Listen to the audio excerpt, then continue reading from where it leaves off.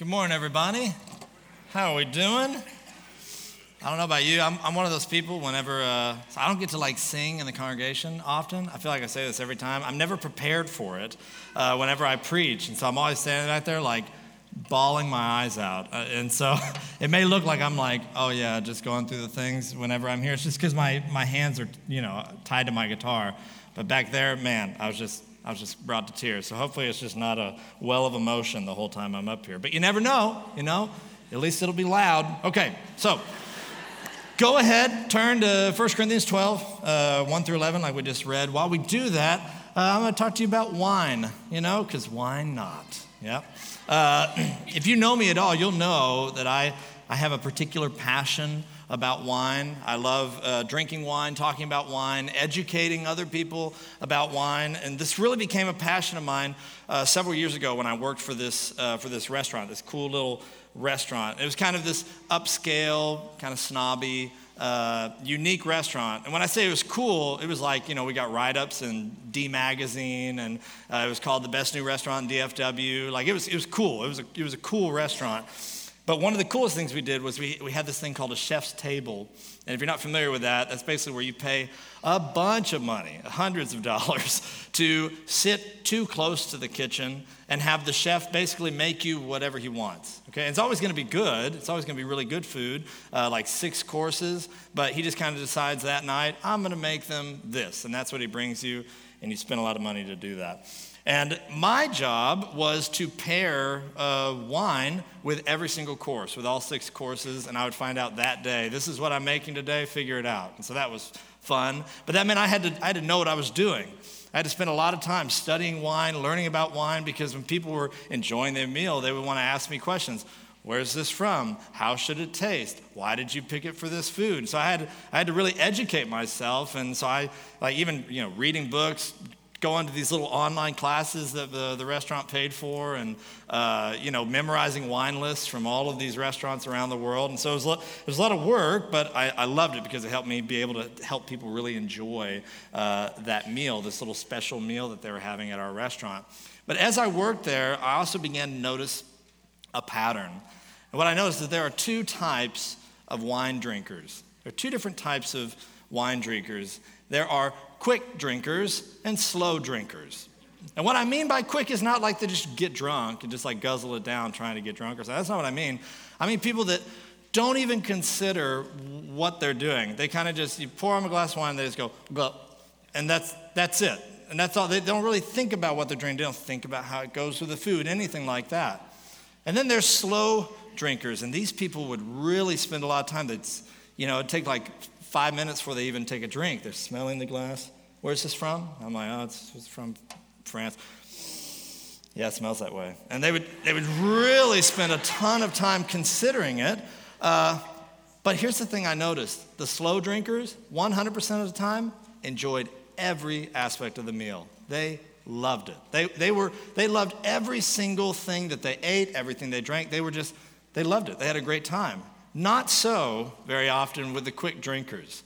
Not so, because I'd be like, hey, this is a 2006 Cabernet Sauvignon. And I don't like Cab. I'd be like, okay, why don't you try it? They'd take a gulp and they'd go, ugh, yeah, I don't like Cab. And that was it. They wouldn't even think about it. They wouldn't consider it. They wouldn't even spend time to slow down long enough to think about all they had done is had a Cabernet once upon a time. They didn't like it. And so they said, if it says Cabernet, I don't like it, it's yucky. And then they just couldn't get over that. They couldn't get over that hill whenever they were trying something new. And so if you can't tell, that drove me crazy. That drove me crazy because I worked hard. I'm like, this is what you need for that meal. And I worked so hard, and they would just kind of throw my opinion away. So one day I'd had enough. And this man came in that was he was just the guy with the car and the ridiculous cufflinks. He thought he was awesome, and he probably was awesome. He's paying a lot of money for a good meal. But I say, here's a Cabernet for you. And he goes, I don't like Cab. Well, just try it, see what you think. And he just was like, okay. Yep. Like all Cabs, it tastes like burned grapes. That's what he said, which is, he's not smart. And so I say, okay, what kind of wine do you like? He says, well, I like a Zinfandel. I prefer a Zin, which under low restaurant lighting, would have the appearance of a cab. If you know where I'm going with this, I said, okay. So I took the bottle of cab away, got him a new glass, poured the cab in the glass, said, here's a very good Zin for you. He took a swig, he said, oh yeah, much better. So what you need to learn from that is don't trust any waiters ever, even if you're at a really nice place. Don't ever trust a waiter. But also, that guy reminds me of how a lot of us approach this text this morning, which deals with the topic of spiritual gifts. A lot of us already have our minds made up. A lot of us already have our minds about what we believe, and especially what we don't believe regarding the gifts. And we're just prepared to just run through this text, just drink it down quickly because our minds are already made up. I just don't like all this charismatic stuff, I don't know where you are this morning, but my hope is that you'll slow down and consider, rather than just running into 1 Corinthians 12, having already decided how this is supposed to go. I think there's more here in this passage to appreciate than we often take the time to see. And God's word isn't something that we should ever drink quickly. There's every single word is filled with grace, and so if only we'll slow down to appreciate it. And so that's what I'm going to hopefully do with us this morning. But I'll just disappoint many of you right now at the beginning. I'm not going to be giving a definition this week of every single of one of the gifts. And I'm also not going to be talking about the debate between creationism and cessationism, because 1 Corinthians 12 is going to continue to talk about the gifts for the next 2 chapters. And so we will get into that. But right now, we're just going to be slowing down. Got it? Disappointed? Perfect. So let's consider our verses this morning. First, let's pray. Lord, we need you, like we sang this morning. We depend on you. Pray that we would recognize that this morning. Help us this morning as we consider your word to see our deep need for you, our deep need for your grace. And teach us to see rightly. Teach us to serve you humbly. Thank you for the gift of your Son. Thank you for the gift of your Spirit. Lord, be with us now as we study your word. It's in Christ's name that we pray. Amen. Chapter 12, verse 1. Now concerning spiritual gifts, brothers, I do not want you to be uninformed. Now this kind of sounds like Paul is just giving some helpful information, some fun facts about spiritual gifts for the Corinthians. But that's not what he's doing. He's actually correcting, even rebuking the Corinthians for how they've been approaching the topic of spiritual gifts. In fact, he's going to spend our entire text today, as well as the next 2 chapters, like I mentioned, correcting their current practice of spiritual gifts. And a lot of what we'll talk about, just so y'all know, is a lot of what we're talking about today isn't very obvious in our text because it's things that Paul's going to be elucidating. He's going to be talking more about as the letter continues. But we know that he's not just saying, hey, here's some helpful information, Corinthians. Instead, he's actually saying, I've heard some things, and from what I hear, when it comes to spiritual gifts, you don't know what you're doing. You don't know what you're doing. You are clearly uninformed, and I don't want you to be this way any longer. And so what is he referring to? What makes him think that when it comes to the things of the Spirit, the Corinthians are uninformed? Well, we'll be answering that question throughout our text this morning. We'll actually see that they're off in a variety of ways, and we're going to list 6 of them. 6 different ways they assume they know what they're doing. I'm sure that there's more we could list. So 6 ways that they err. And the first of which, how are the Corinthians uninformed when it comes to spiritual gifts? They assume that they know what they're doing. They just assume that they know what they're doing. They just know what they're doing. That's what they assume. If you were to give a quick read of 1 Corinthians chapters 1 through 11, all the passages leading up to our text this morning, you learn very quickly that the Corinthians are a very bold, very confident people. Go big or go home, or possibly go sleep with a temple prostitute. They just go full forward ahead. And sometimes they're just walking onward into sin. They're walking into sin and selfishness and divisions. And divisions among the Corinthians has been a consistent theme throughout this letter. Paul has rebuked the divisions among them several times. Because when it comes to the preaching of the word, when it comes to preaching God's word, they all pick their favorite teacher. This gift that's supposed to be given to the church for the edification of the church. What do the Corinthians do? They divide over the preaching of the word. And when it comes to communion, as we saw past 2 weeks, it's supposed to be a gift for the edification of the church. But what have the Corinthians done? They've made it a source of division. People selfishly treating themselves as superior and others in the church family as inferior. And as we'll see this morning, these gifts of the Spirit, supposed to be for the edification, for the building up of the church. What have the Corinthians done? They've made them a source of division. Spiritual gifts have just become another criteria added to this Corinthian popularity contest to help make it really clear who's better and who's inferior. And some are doing everything they can just to rise to the top, outdoing one another, not in holiness, but in things like trying to speak in tongues. Trying to speak in tongues in the gathering, for example, or trying to prophesy in the gathering to say, look how spiritual I am. Look at me. Look at what I can do. Look what I can do. And they're divided as a result, all the while assuming we know what we're doing. We're crushing this. That's the context that Paul's writing to when he writes, now concerning spiritual gifts, brothers, I do not want you to be uninformed. I don't want things to continue like this any longer. There's divisions. You're not thinking correctly about these spiritual things. But in case they're unconvinced, Paul moves on in verse 2. He notes that this wouldn't be the first time many of the Corinthians have thought incorrectly about spiritual things. Look at verse 2. You know that when you were pagans, you were led astray to mute idols, however you were led.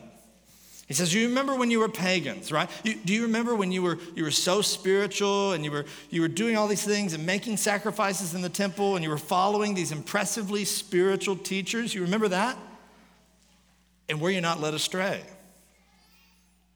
Were you not incorrect in your understanding of spiritual things? Because as pagans, the Corinthians were led astray by so-called wise teachers. They spoke of wonders and great mysteries, but those people led them to worship mute idols, wooden statues.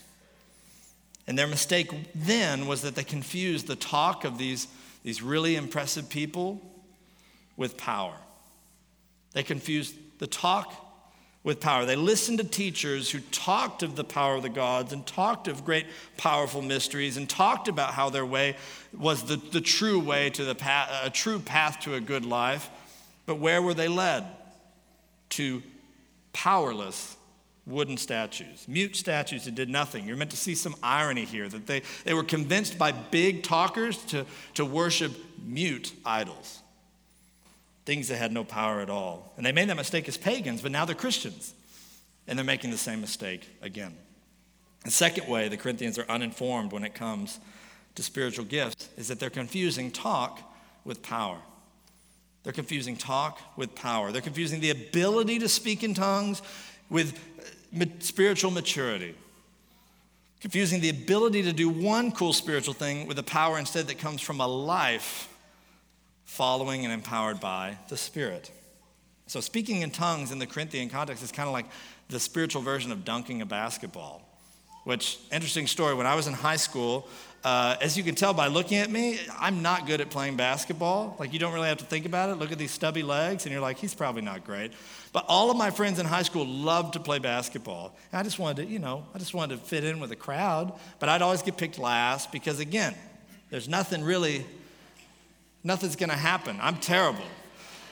And so I thought, but I want to be able to participate. So what should I do? Did I study the fundamentals of the game? Did I study how to pass the ball and support my team or anything like that? No, that would be helpful. Instead, I bought some basketball shoes that looked great. And second, I'm 5'8", white dude, right? I did a bunch of leg presses and worked out until I could dunk, okay? And now I told this story to Jared. He was like, there is no way. So I have very small hands. I can't palm a basketball, but what I could do is throw the ball up in the air, let it bounce on the court once, and run up and dunk the ball. And that was really impressive to my friends. And even y'all are like, that would be crazy. Yeah, it's like watching a chihuahua jump over a horse. It was just like, what? And I would do that as I warmed up. I wasn't even warming up. I would just be like, oh, well, what's this? Bam, And everybody was like, wow, this dude could ball. Like, I want him on my team. Could I? Nope. I could not. I could do one thing really impressive, but as far as helping my team out, nothing. I had nothing. And to this day, you want to play basketball with me, you'll see I can get sweaty, but I'm not very good. The Corinthians, when it comes to spiritual things, are being wowed by these guys who are really impressive. They speak in tongues, and they're just listening to and trusting and following the loudest talkers in the room with the coolest gifts, not realizing that they're actually being led astray. Specifically, they're being led away from the instruction and the teaching of Paul. Paul wrote early in the letter, 1 Corinthians chapter 4, verse 15 through 20. For though you have countless guides in Christ, these very impressive people, you do not have many fathers, for I became your father in Christ Jesus through the gospel. I urge you then, be imitators of me, Paul says, not of the spiritual guides, of me. That's why I sent you Timothy, my beloved and faithful child in the Lord, to remind you of my ways in Christ, as I teach them everywhere in every church. Some are arrogant, as though I were not coming to you. But I'll come to you soon, if the Lord wills, and I will find out not the talk of these arrogant people, but their power. For the kingdom of God does not consist in talk, but in power. When the Corinthians were pagans, they were led astray by all talk, mute idols, no power. All talk, no power. And it's no different with those among the Corinthians who are dividing the church, propping themselves up as better than or superior to others in the church because of their amazing spiritual gifts. There's a lot of talk coming out of these people's mouths, but where's the power? Or to put it another way, what's the fruit of all their talk? It may look like power to the Corinthians, but what's the fruit? Division, selfishness, a me-first mentality? That's not fruit that comes from the Spirit. That's not a manifestation of the Spirit. That's not power to be proud of. That's weakness to be ashamed of. And so Paul says, you know that when you were pagans, you were led astray to mute idols, however you were led. Therefore, don't make the same mistake twice now that you're Christians. Don't judge leaders in the church by their talk. That's your only criteria, you might be led astray. If I could just say something, there are a lot of talkers in Christianity. Loud voices, bold, controversial men. I love the way these guys just say it. They're not afraid. That's cool, but the kingdom of God doesn't consist in talk. It consists of power. And you need to slow down and consider the power behind all the talk of your favorite bold Christian leaders. And what I mean by that is you don't need the power of the Spirit of God to be controversial. You don't need the power of the Spirit of God to build a Twitter following or have a YouTube channel. You can do all that without the Spirit empowering you. What do you need the Spirit for? What do you need the power that comes from the Spirit of God? What does that look like? Not just talk, but power. And the power of the Spirit looks like love, joy, peace, patience, kindness, goodness, faithfulness, gentleness, self-control. How many of your favorite Christian talkers are leading you there? Or are they leading you astray? Are you following bold talkers towards power that looks like self-righteousness and anger and anxiety and impatience and resentment and rudeness and arrogance and pride in being right and irritation and distrust of everyone and telling everybody that they're the only ones that are sane in the world anymore? It's easy to be led astray by loud talkers. But don't just examine the talk, examine the power. Examine their life, examine the fruit. So Paul reminds the Corinthians they were once led astray by loud talkers when they were pagans. And he hopes that he won't make the same mistake again, to instead follow those who are empowered by the Spirit. And so then you ask, well, Paul, what does that look like? What does the talk of those who have the power of the Spirit sound like? Verse 3, therefore I want you to understand that no one speaking in the Spirit of God ever says Jesus is accursed, and no one can say Jesus is Lord except in the Holy Spirit. Now this seems kind of obvious, doesn't it? Did the Corinthians somehow know that obviously someone going around saying Jesus is cursed is not a Christian? They're not speaking in the Holy Spirit? Is that really the point that Paul's making here? I don't think so, although that's one way you can interpret this, but this is actually a very highly debated verse. Have you ever heard us say that in 1 Corinthians? Very highly debated, hard to interpret, blah, blah, blah. We say that every week. But there are actually several ways you can interpret verse 3. One commentator actually gives 12 actual different possible interpretations, which is unhelpful. Thanks for nothing. So rather than go through all 12 of these potential interpretations, I'll just give you the one that I think is best. And if you want to know about the other ones or talk about the other ones, send me an email. We can meet, or I can give you some books. But before I go into the interpretation, hear this. All the interpretations agree in regard to this. No Christian should go around saying Jesus is accursed, and all Christians should view Jesus as Lord, right? There's no significant doctrine here that's getting mixed up in different interpretations, okay? Everyone agrees on that. So the differences in interpretations are more about the specific context that Paul's addressing. So just don't renounce your faith over differences in a very, very minor detail.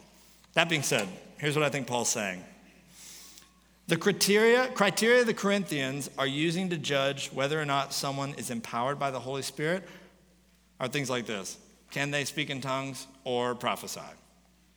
And Paul's saying, nope, your scale is broken. Tongues and prophecy are not definitive proofs of the Spirit. Doing these things does not necessarily mean that someone's speaking the Spirit. So don't treat the Spirit like some sort of mystical being that you can conjure up to bring about the miraculous. Now, the Spirit's not moved by the wills of men. Rather, the wills of men are moved by the Spirit. And the Spirit's power is best summed up by the once rebellious wills of men who once declared Jesus is accursed, now being moved by the Spirit, those same rebellious men being transformed to declare Jesus is Lord. That's the miraculous power of the Spirit. How do you know that you're witnessing a miraculous display of spiritual power? When men confess, and women, Jesus is Lord. That's miraculous. This great confession of the early church, Romans 10:9, Paul says, because if you confess with your mouth that Jesus is Lord and believe in your heart that God raised him from the dead, you will be saved. This is the confession that unites all in the church. We're all saved under this one confession that Jesus is Lord. He is everything. He's my master, and I live to obey him. No one can truly say that. Jesus is Lord. No one can live by this confession except by the power of the Holy Spirit. Sure, anybody can say Jesus is Lord. That's not Paul's point. Rather, those who live according to this confession are living in the power of the Holy Spirit. If you're like me, I think this is a little surprising. I'm gearing up for Paul to talk about what does true power look like. It's better than prophecy in tongues alone. I'm getting excited. Okay, what's it going to be, Paul? And he says, the person that says Jesus is Lord, who lives out that confession, that person's got the power of the Spirit. If you're like me, you're like, that's boring. That's not very exciting. And I think that's probably somewhat underwhelming to the Corinthians as well, which demonstrates another issue in me and in the Corinthians that Paul's trying to address. How else are the Corinthians uninformed? Number 3, they don't understand the Spirit's involvement in their lives. They don't understand the Spirit's deep involvement in their lives. In other words, the Corinthians, and I believe a lot of us as well, don't understand the miraculous gift we have in the Holy Spirit. Because his involvement's just the air we breathe. In the same way, there's an air conditioner on in here that's making sound, and y'all aren't aware of it until I mentioned it. Maybe you'll barely hear the, but you're not aware. It's just the air you breathe. It's just what you're used to. The Spirit of God is so deeply involved in our lives, far more than just this outward display of gifts like tongues or prophecy. So don't reduce the Holy Spirit to that. He's deeply involved in our lives, whether we're aware of his involvement or not. In Random Soapbox, evangelical culture in general has so avoided talking about the Spirit so that things don't get too crazy that we've sort of gotten in the habit of being unaware of the Spirit's involvement at all in our lives. Sometimes we even avoid thinking about him out of fear that we'll get too charismatic. And so we find ourselves rarely spending time thinking about honoring or rejoicing in the gift of the Spirit, the person of the Spirit. But the Spirit of God is far more involved in your life than you can even comprehend. And so I want to talk about that 4 ways. Way number 1, the Spirit awakens you. The Spirit awakens you. We were all born in sin, spiritually dead, born self-obsessed, self-absorbed, dead to the life found in the kingdom of God, worse off than you can realize. And in a moment, the Spirit came upon you, made you alive.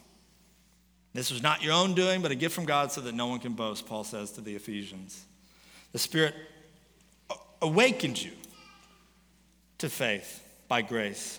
And I think a lot of us know that, We tend to think of ourselves like a car that was dead or maybe just turned off. And the Spirit came with the key, hopped in the driver's seat, turned on the engine, and he got us going again, bringing our engine to life. But don't let your understanding of the Spirit end there.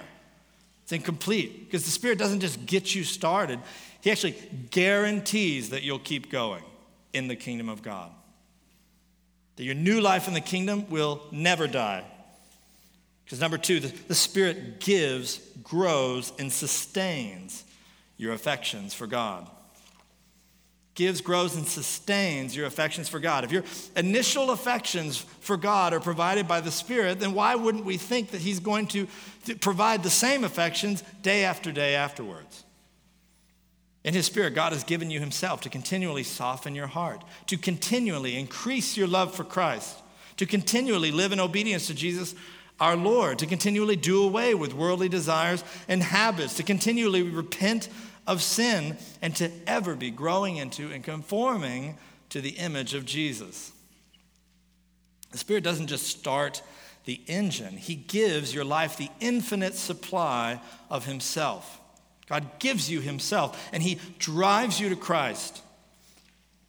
He's the fuel. He repairs you. Even when you try to go to other sources, he's the one that draws you back, sustains you so that you continue to grow in a knowledge and love of God. And he causes you to worship. Remember, you cannot confess Jesus as Lord apart from him. You can't do any of this life apart from him, which is why John Calvin said, "We perceive how great our weakness is, as we cannot so much as move our tongue for the celebration of God's praise unless it be governed by the Spirit." The Spirit gives, grows, and sustains our affections, our love, our worship of God. But not only this, and this next one is really huge. The Spirit confirms and sustains God's love for you. The Spirit confirms and sustains God's love for you. Think about Jesus when he's baptized in the Jordan. You remember this story from the Gospels? In Matthew's Gospel, it says, "The Spirit of God descended like a dove and rested on Jesus. And behold, a voice from heaven said, 'This is my beloved Son with whom I am well pleased.'" Do you understand that the same Spirit has descended upon you? That the same Spirit, he's chosen to take up permanent residence in you.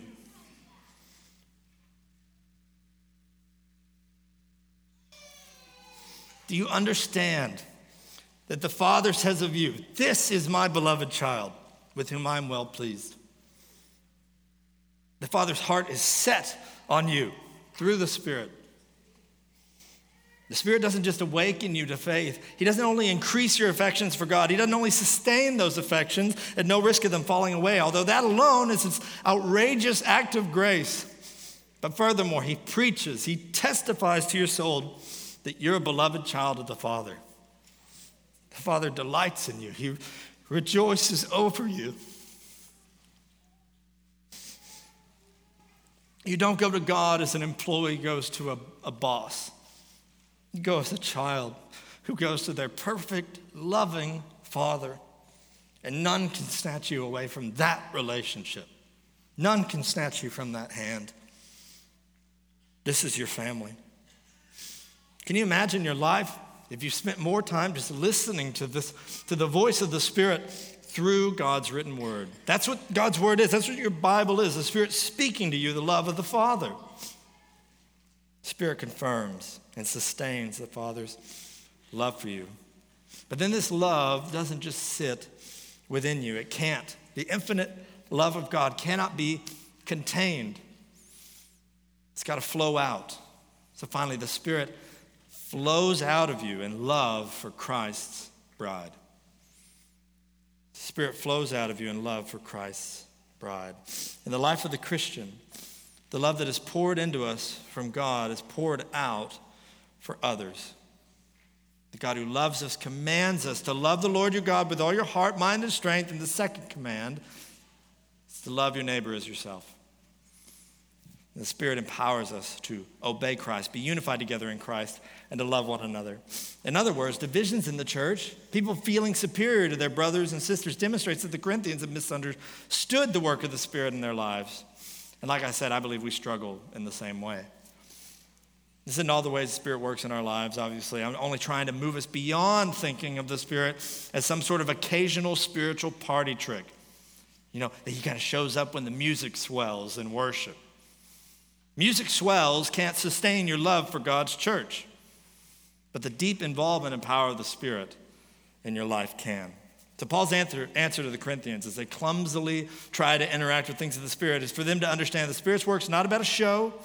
You can have a show and yet still curse Jesus. Rather, true power in the Spirit flows out in a unified church, unified under one confession: Jesus is Lord. That's what it looks like to be powerfully filled by the Spirit. And now he stresses this unity as we continue with verses 4 through 6. Paul says, there are a variety of gifts, but the same Spirit. There are varieties of service, but the same Lord. And there are varieties of activities, but it's the same God who empowers them all in everyone. He's saying there are more gifts than just tongues and prophecy. Yeah, there's more than that. And they're all just as empowered by the same Spirit as tongues and prophecy. You can't think of yourself as superior, as if you have this special connection with the Spirit simply because you speak in tongues and others don't. God doesn't empower only the tongue speakers. God empowers all the gifts. And there's no one in the church who lacks gifts of the Spirit. You see how he says that? He says he empowers them all in everyone. Empowers his gifts.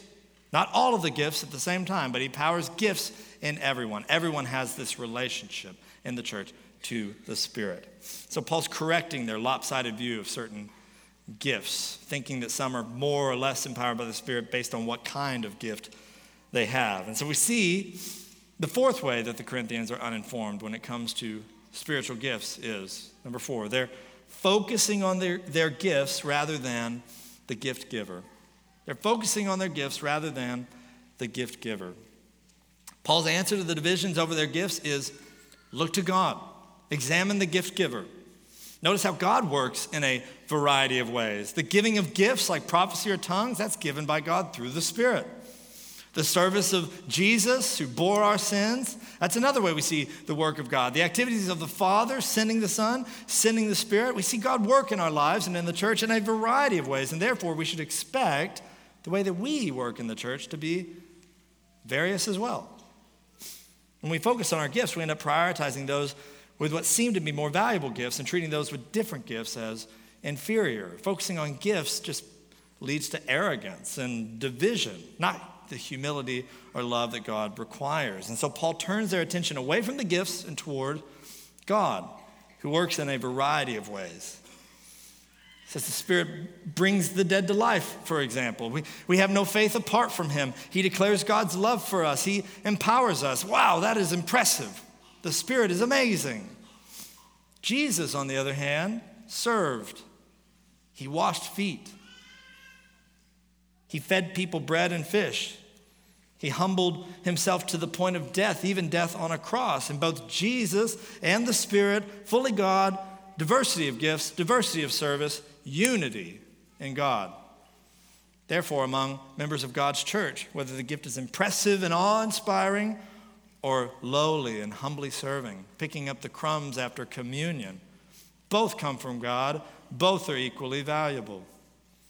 Paul reinforces this later in chapter 12, chapter 12, verse 18, and verses 20 through 22. But as it is, God arranged the members in the body, each one of them as he chose. As it is, there are many parts, but one body. The eye cannot say to the hand, I have no need of you. I'm better than you. You're worthless to me. Can't say that. Nor again the head to the feet, I have no need of you. On the contrary, the parts of the body that seem to be weaker are indispensable. Who would say that the service of Jesus is unimportant? It was lowly. Didn't it appear weak? Wasn't it humble? Yet indispensable. No one would argue against that. Therefore, Treat the gifts and the service of the members of the church in the same way. Stop dividing and thinking of some as lesser and some as greater. Instead, unify around the common gift giver who is in himself unified. Worship the gift giver rather than dividing over the gifts he gives. In verse 7, to each is given the manifestation of the Spirit for the common good. The gifts of the Spirit are for the common good, contrasting what seems to be the practice of some of the Corinthians, wherein the gifts of the Spirit are for building up their own reputation. Gifts of the Spirit are meant to build up the church, not an individual's status in the church. And so in this, how are the Corinthians uninformed? Number 5, they're building up themselves rather than building up the church. They're building up themselves rather than building up the church. He already wrote in 1 Corinthians 10:24, let no one seek his own good, but the good of his neighbor. Don't seek to build up yourself, seek to build up others, your neighbor. And then again in chapter 10, verse 33, just as I try to please everyone in everything I do, not seeking my own advantage to build myself up, but that of many, that they may be saved, to build up the church. And he'll go on for the next few chapters, stressing the importance of using gifts, not for your own advantage, but for others, to build up the church, not simply building yourself up. And so when it comes to the gift of speaking in tongues, listen to Paul's encouragement in chapter 14, verses 10 through 12. It says, there are doubtless many different languages in the world, and none is without meaning. But if I do not know the meaning of the language, I'll be a foreigner to the speaker, and the speaker a foreigner to me. So with yourselves, Corinthians, he says, so contrasting what you're currently doing, so with yourselves, since you're eager for manifestations of the Spirit, strive to excel in building up the church. As you use these gifts, strive to excel in building up the church, because the manifestations of the Spirit are for the church, for the good of your neighbor, for the good of your family, not your own advantage. As one commentator, David Garland, writes, persons should not regard themselves as gifted, and the manifestations of the Spirit in their lives should not be used to augment their image, prestige, or station in the community or to downgrade another's. The church was never meant to be a place to stroke your ego. Just think for a second, which characterizes how you think of yourself in your life or in the context of the Parkway Church? Do you think of yourself as a gifted person with all these talents that you wish people recognized and noticed and maybe appreciated more? You're hoping your giftedness will come out in conversations you're having after the service? Or you think of yourself as a servant, that your gifting's for the building up of the people around you, for the building up of the church? Are you excited to hear about how they're gifted rather than telling them how gifted you are? You ever notice how really successful CEOs have garbage family lives?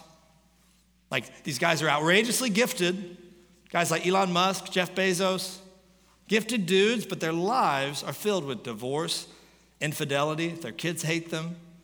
How is it the guys that are so gifted at leading businesses so terrible at leading their family?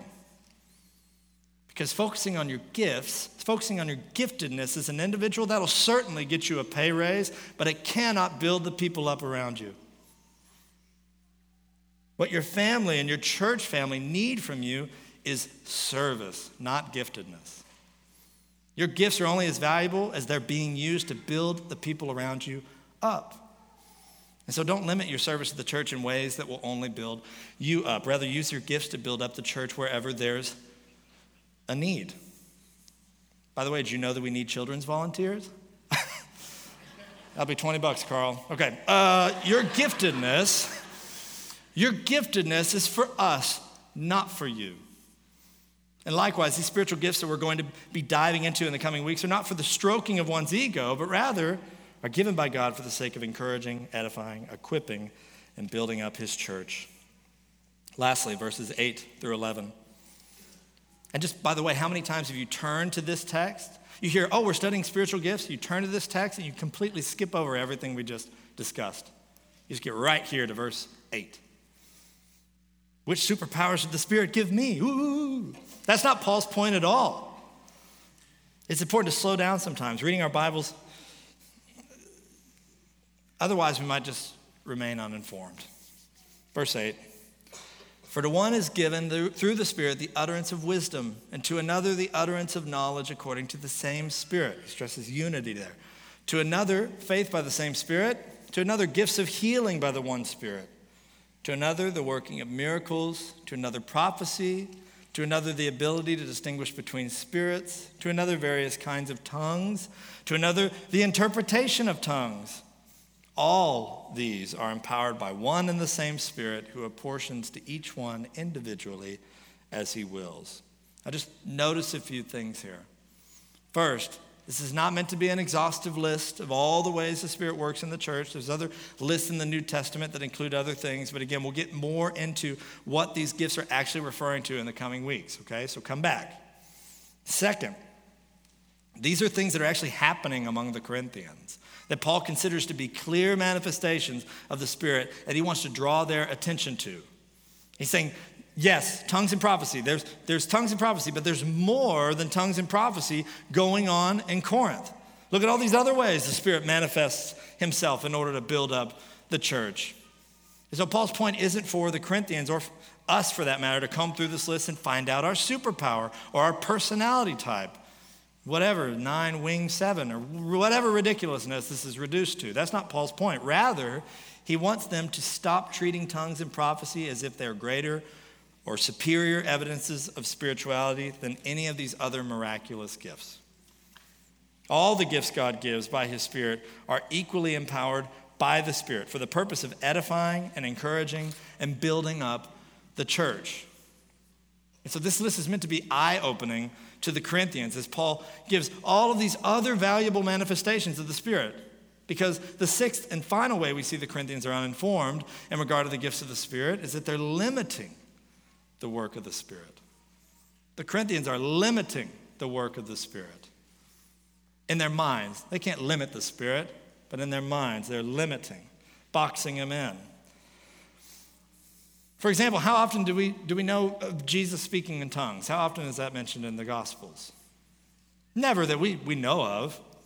But Jesus did heal, and he did work miracles, and he did distinguish between spirits. Was he not gifted in the Spirit? Would anyone make that argument? No. So then why are they so overemphasizing the gift of tongues? Why are the tongue speakers all of a sudden so much more valuable than others in the church? It's because they're limiting the work of the Spirit. The Spirit working in certain ways is more important and more valuable to the Corinthians than the Spirit working in other ways. Because they've limited the work of the Spirit according to their preferences, cultural expectations, their comforts, their experiences, rather than considering the variety of ways the Spirit works in his church. And all in his church. And so Paul ends by drawing their attention once again in verse 11 to the fact that all these gifts, not just tongues and prophecy, are empowered by the Spirit. And they're not empowered according to people's status or popularity or strengths or preferences. No, they're empowered according to whose will? His will. The more noble church members don't get the more noble gifts. Rather, he apportions these gifts and others to each member of the church according to his will, for the sake of what will best serve and build the body. And so just think to yourself, if the Spirit was working powerfully in our midst, what would that look like in your mind? In the midst of this gathering, if the Spirit is working powerfully, what would that look like in your mind? And if you have a video playing in your mind, stop and think, what's informing that video? Is it Bible or experience? Be careful not to limit your view of the Spirit to what you're comfortable with or what you've experienced, or maybe to avoid what you feel nervous about. Don't limit the work of the Spirit according to your opinion. Limit and correct your opinion according to the biblical testimony regarding the work of the Spirit, which we'll be getting into in the coming weeks. Regardless of your view, hear Paul's encouragement that the manifestations of the Spirit have been given to all of us for the common good, for the sake of building up the church family. But don't use your gifts to serve your own advantage. Rather, strive to excel in building up the church, however you've been gifted, for the sake of encouraging, edifying, discipling, building up the church. And that's our passage for this morning. Come back in the coming weeks. And I would pray that you would prepare your hearts for the coming weeks. Because when the Spirit becomes a source of division in the church, something has gone terribly wrong. As we begin to talk about the gifts, if the Spirit becomes a source of division among us, something has gone terribly wrong, and we're behaving like we're uninformed, just like the Corinthians. And so as we turn our attention to communion and unite together in our celebration of the body and the blood of Jesus and his lordship, I want us to spend some time considering how we might be uninformed in regard to the things of the Spirit. And hopefully we'll be drawn by the Spirit to worship God together for his continual grace to us. Let's pray. God, we thank you for your word. Thank you that you're working in us even when we're unaware. I pray that we would be a people who treasure your word, that we would delight in the sanctification that comes through recognizing our lack. Whoa. It's one of my gifts. Lord, that we would recognize our lack and we would rejoice in your provision. Unite us around nothing but the lordship of Christ. May that be our unmoving foundation, even as we celebrate the gift of Christ in communion. So teach us now. In Christ's name we pray. Amen.